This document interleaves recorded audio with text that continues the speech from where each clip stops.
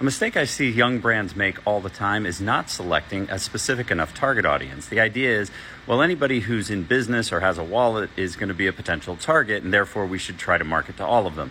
But that's really inefficient. And beyond that, it makes it hard for the consuming audience, whether that is a client or a customer or a consumer, to choose you over the other groups, because your messaging is going to get diluted to the point where it's no longer relevant to any specific audience group.